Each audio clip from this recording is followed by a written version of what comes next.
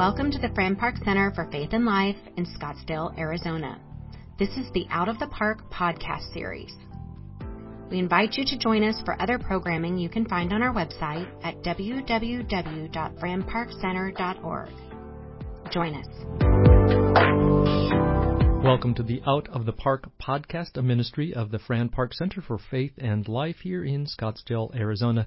I am the Reverend Dr. Mike Hegeman, the Associate Director of the Park Center. We are focusing on back to school. This time of year in Arizona, at least, it's time for kids to be going back to school from preschool through college age. Everybody is going back to school. And so we want to take a look at how our faith informs what we do, but just what are the challenges of education right now. And joining us today, we have with us Dr. Patty Jensen, who is going to tell us a little bit more about her role in public education. Absolutely. So I've been in public education for about 20 years. I started as a high school Spanish teacher. Then I taught high school ESL. And that was in the state of Washington. We moved to the state of Illinois, where I was working on my graduate degree in educational administration and foundations. Out there, I moved down to elementary school. I did teach a year of high school there as well, high school Spanish, and then moved down to elementary ESL classes. ESL is English as a Second Language. Often we now call it ELL or EL for English learners. After my 4 years in Illinois, I earned my PhD in educational administration and foundations, and we moved to Texas. While I was in Texas, I worked largely with a bilingual population, and I was a bilingual ESL coordinator for a year for a school district, and then went back to the campus and really enjoyed my time as a principal and building leader of two different bilingual schools, both of them with high needs, low socioeconomic students, traditionally categorized as at-risk students, and really worked on empowering their language as opposed to taking their language away from them and using Spanish as their first language to help their development of English. So I was there for 10 years and was a principal there for about 7 years, and then moved to Arizona. And I've been a principal in the Cave Creek Unified School District, which was very different from my time in Texas. And now I'm assistant superintendent of educational services for the Cave Creek Unified School District. So that means I oversee all of the K-12 educational side of things. So as my children like to say, I'm the principal of the principals. Wow, that is a lot. I didn't know a lot of that background. I knew what you're doing currently.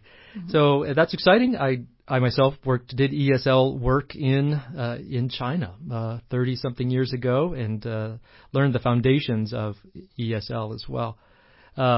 So you are both, we've just heard your background in public education, but you're also a parent. Mm-hmm. And what age range are your kids right now?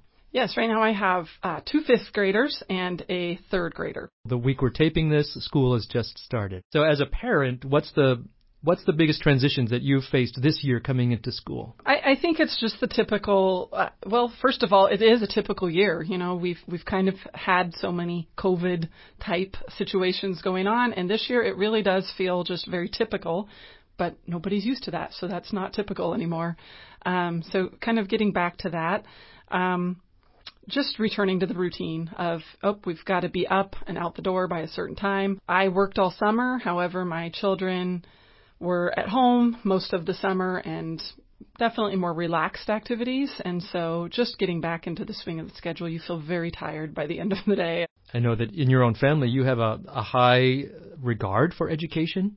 And so that even when your children are not in school, they're learning all the time.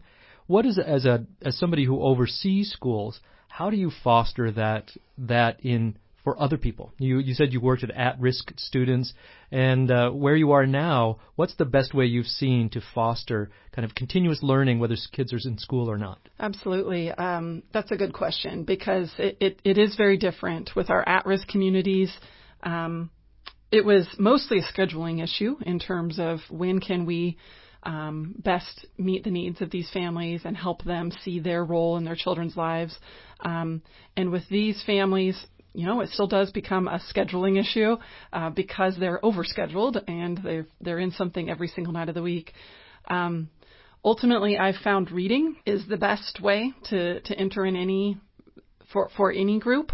And so we've tried to do some book studies across some of our schools and with our families, encouraging them to read books with their students, which the parents may or may not understand that they are actually learning a lot and building a great level of empathy among themselves as well as they read about some of the topics that our kids are facing. So we, in a sense, trick the parents into learning alongside their children by reading with their kids. I think it's really important. My own mother was a English language coordinator of the Republic of the Marshalls, and so I think that's quite a title. But so what that meant was she in the South Pacific she helped to build libraries, and she was doing a lot for literacy in that area in the South Pacific. But she also then at home, this is something we credit her for, is that she read to each of us children every day. I would say every day. And so we had a great foundation in reading. I never thought about that as families learning together, is that I always think that the children are learning, but the kinds of things that we're learning, both the sense of empathy and connection, there's a lot that goes on in here, and really being attuned to a child's life and life patterns and what they're dealing with through reading and through discussing and having those kinds of discussions. Absolutely. And I do feel like when I was in Texas working with more at-risk families, it was a matter of access. Do they have access to the resources they need? Here, most of the parents in the community I serve now do have access. That's something we take for granted. And instead, it's about encouraging them to see the value that they need to place in that and really pushing it to, understanding why that's so important. So I know with my own kids, every night, no questions asked, there's 3 books we read. They're always different, but 3 books, it's just kind of our routine, and it's special, and it's my favorite time of the day. And they've actually even told me that that's one of their favorite things to do, too. 10 minutes, we read 3 books. Going into a new year, public schools, what are some of the biggest challenges that you feel like you're facing now? So we know in some ways we're coming out of pandemic years, and so that could be number one. But so I'll ask you first, what are the challenges you're facing this year? But then we'll talk a little bit about the past 20 years and maybe some of the changes in education. So let's focus first, though, on what are the specific challenges of this year? Well, in my role at the district office, it's good and it's bad that I get to see kind of the politics around education. And honestly, the biggest challenge is funding and watching some of our funding disappear, whether it be to other types of schools or sometimes even questionable educational programming, I would say. And so, which a lot of that's surrounding the vouchers and just how our schools are funded in general. And so right now, we are looking at enrollment, and enrollment, that's how our schools are funded in Arizona. And that's what I've spent most of this week looking at and saying, how do we get the students back into our schools and fund when we don't have that enrollment? Because we've planned for, let's say, 4,200 students, and we only get 4,000 students. That's a lot of teachers that's a difference of. And so we've staffed for these, and we then have to find a way to make up the difference. And sometimes there's just not the difference. So right now, the biggest thing on my mind is just school funding and how to make sure that there's enough for that basic education to occur. So explain that just a little bit more for those who may not be in Arizona listening to us about what's going on with vouchers and different charter and private schools in Arizona. So in essence, what it is it's a parent can take their kid out of public school and get a ticket, a voucher for, I don't know exactly how much they are. I think they range in price, and they can take that voucher over to a private school, or it's not even always a private school. It could be what these new things called micro schools, or even a parent could piece together their own curriculum by saying, I'd like some horse lessons, and I'd like some music class, and I'd like to take my kid to this drama class, and they can use the state tax dollars, the state funds, to go piece together their child's school day. And one of the complaints of the public schools is often those vouchers are more money than what the actual public school would have received. So if, again, I don't want to speak outside of my knowledge base, but let's say the school gets $7,000 for a student, a parent could get a voucher for, let's say, $8,000 or $9,000, $10,000. And so the public schools are missing that money, and then they're not as able to create as rich and as full of programs. And of course, there's also multiple sides to this perspective. Some parents do believe if I'm not using the resources in the public school, then it is my right to take the money and go spend it wherever I want. And so that's one belief. And then another very legitimate, in my eyes, belief is that, or stance that occurs, is that some students have such unique special needs that they do need specialized state funds to go get a specialized program. That often occurs for some of our students with more extreme autism, with some more severe delays that can't be met in a public setting due to whatever may be going on with that child. So there are instances where I think it's totally understandable and necessary, but unfortunately it's kind of been left open now, and so anybody can go take their voucher and go wherever they want and get that money. And it's hurting the public schools, ultimately, is our concern right now. Yeah, so you feel hurt most in the sense of diversity of programming or offering. Is classroom size affected? Yes, the diversity of programming. We've had to shut down some excellent programs because in order to have those, we're needing to adjust staffing ratios. And so we have had to close some. We've had to collapse bus routes, which then that really worries me because then we are talking about access to education. We've also had to or we've had to look at, increasing class sizes. I know, I was at the high school the other day and we have some classes with 42 students in them, and that's a lot, not only on the teacher and the teaching workforce, because then what do? But it's also a lot on the students, and I start to question then, can we produce or give them the quality that they deserve and need? And that could push some students, some families that have been historically connected or dedicated to public education, they might see the situation and they say, oh, my kid's in a classroom with 42 other students. Why don't I check out this charter school or this private school where I have funding for that? So I could see that these problems compound upon the top of one another, right? Absolutely. And just one other interesting note is there's quite a bit of research that shows that the students who are taking advantage of the vouchers are not our low-income students who otherwise couldn't afford private school, because the voucher is not sufficient to cover the entire tuition. So the voucher would lower the cost, so a family with already a solid income could then maybe afford, or it's more attractive for them to go to private school. So it really does worry me in that it will create a very classed divide where the haves will have more and the have-nots will, if we continue to defund the program, then their quality of program will decrease over time. Counters the very reason that we've had a public education system, which was to say that, as you say, access to education for all. And we've had historically some school districts, because they have a greater tax base, have had greater resources within them as others. We've had that challenge for a very long time. But I could see that I didn't know what can of worms I was opening when I just say, what are the challenges you're facing? And those are big. And so where's the success that you feel like right at the moment? You've engaged in something that says, this feels like a success at the moment. I think it's any time we get to see kids learning in a classroom, and I get to see that every single day. And so it was funny. I asked a teacher the other day, what's your favorite part of teaching? And she said, teaching a kid to read.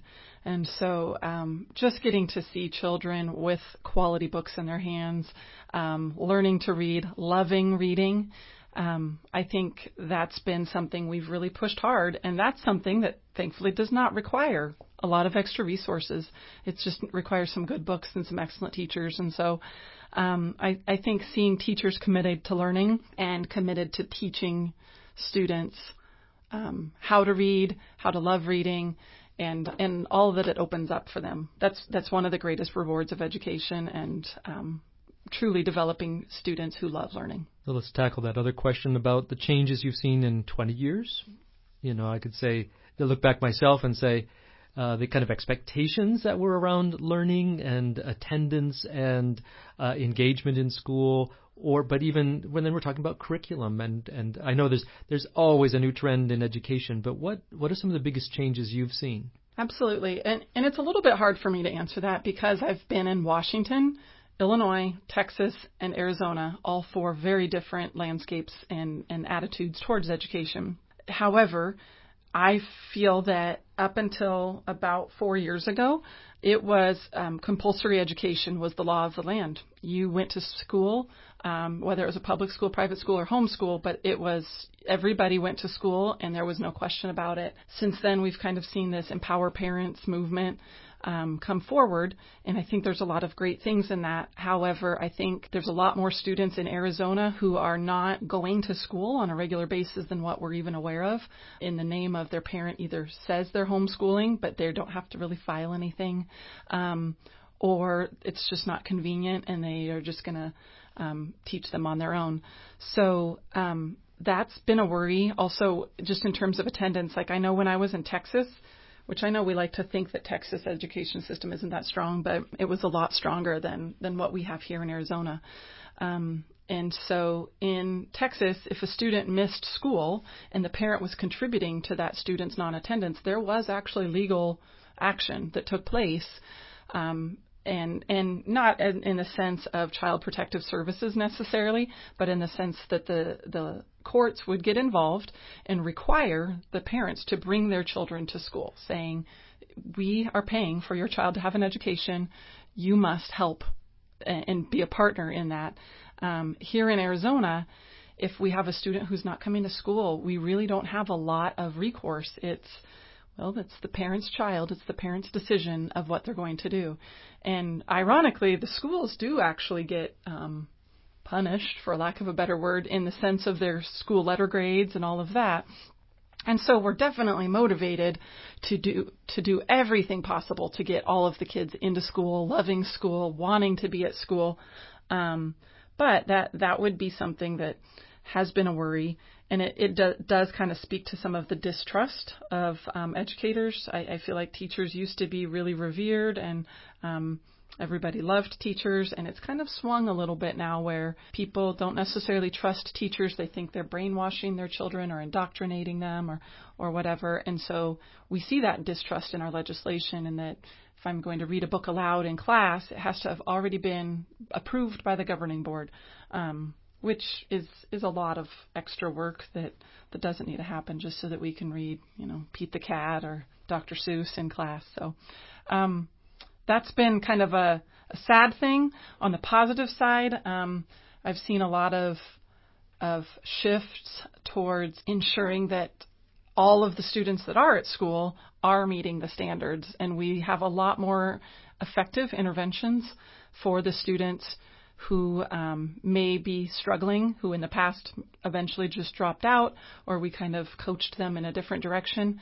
And I feel like now that's not an acceptable option. We have a lot of supports in place to make sure 100% of the students who are there succeed and have multiple opportunities when they graduate. So there's some very positive moves within education, but then I think it's that more external forces that are questioning and trying to erode trust in our educators, and that part makes it difficult at times.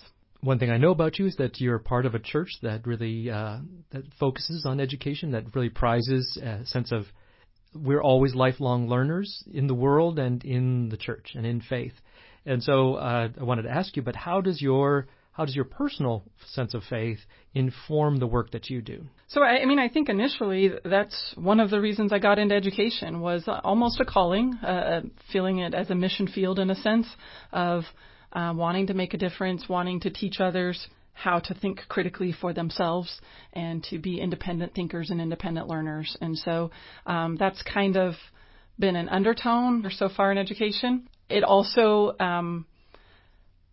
I have a lot of faith in education. I do believe that education can support areas of the world or of society that are struggling. So whether it be drugs, homelessness, mental health, whatever, I do believe education at least sets the foundation for what we need to change that. However, I've also seen over and over it's not enough, that you do need to have a faith as well, and that whether and that would be, a belief in God, that there is a higher being that ultimately is in control of it all, and that we can only do so much, and we can they say you can lead a horse to water, but you can't make him drink.